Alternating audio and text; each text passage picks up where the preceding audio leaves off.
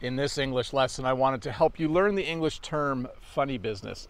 Funny business is a kind of behavior that we don't like.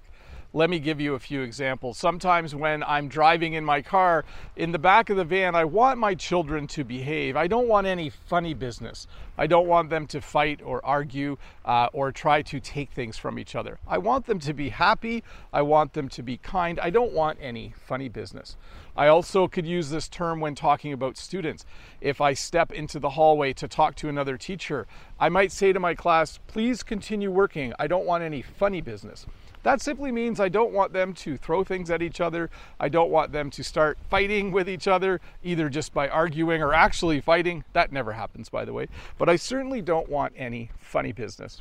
The second term I wanted to teach you today is the term a funny feeling.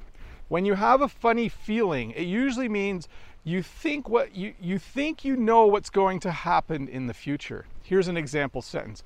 Even though it's a nice day out, I have a funny feeling it might rain today. The wind is blowing a certain way. The clouds in the sky look a little bit strange. I have a funny feeling that it might rain later this afternoon. So a funny feeling is a way to describe your ability to maybe predict the future just a little bit. Anyways, to review, funny business is any kind of behavior that you don't like to see, either with your children or if you have students, if you're a teacher, or even with maybe the government. You don't want the government to get up to any funny business. You want them to do their job well and rule the country in an appropriate way. No funny business. And a funny feeling is simply you think that you know how something is going to turn out. I had a funny feeling that Italy was going to win the soccer game, and I was actually right. I had a funny feeling. I'm not that good at predicting the future, but for some reason, I had a funny feeling that they would win.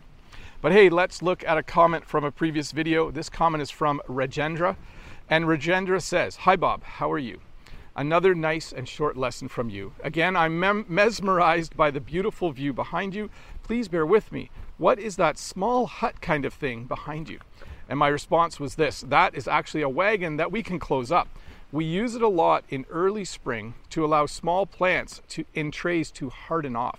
This means to get used to colder temperatures. But we don't want them to freeze at night, so we close the wagon. So at a certain point in the year, it's nice and warm during the day here in Ontario, Canada, but it's still quite cold at night.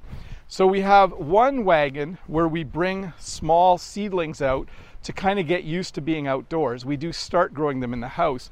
And this wagon is open. So you can see we use it quite a bit at this time of the year. But we have this wagon over here, which is what I think you were referring to, Rajendra. I think you were referring to this wagon. Let me go to the other side. This wagon has doors on the side. So in the early spring, we can actually take these doors and they fold up, and we can close this wagon off at night.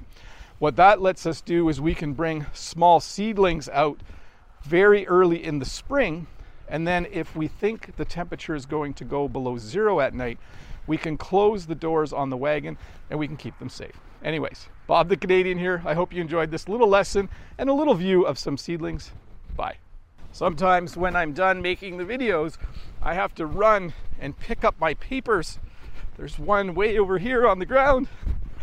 Let me just run and grab that. I don't want to litter. Bye. Hi, Bob the Canadian here. Thank you for listening to this English podcast lesson.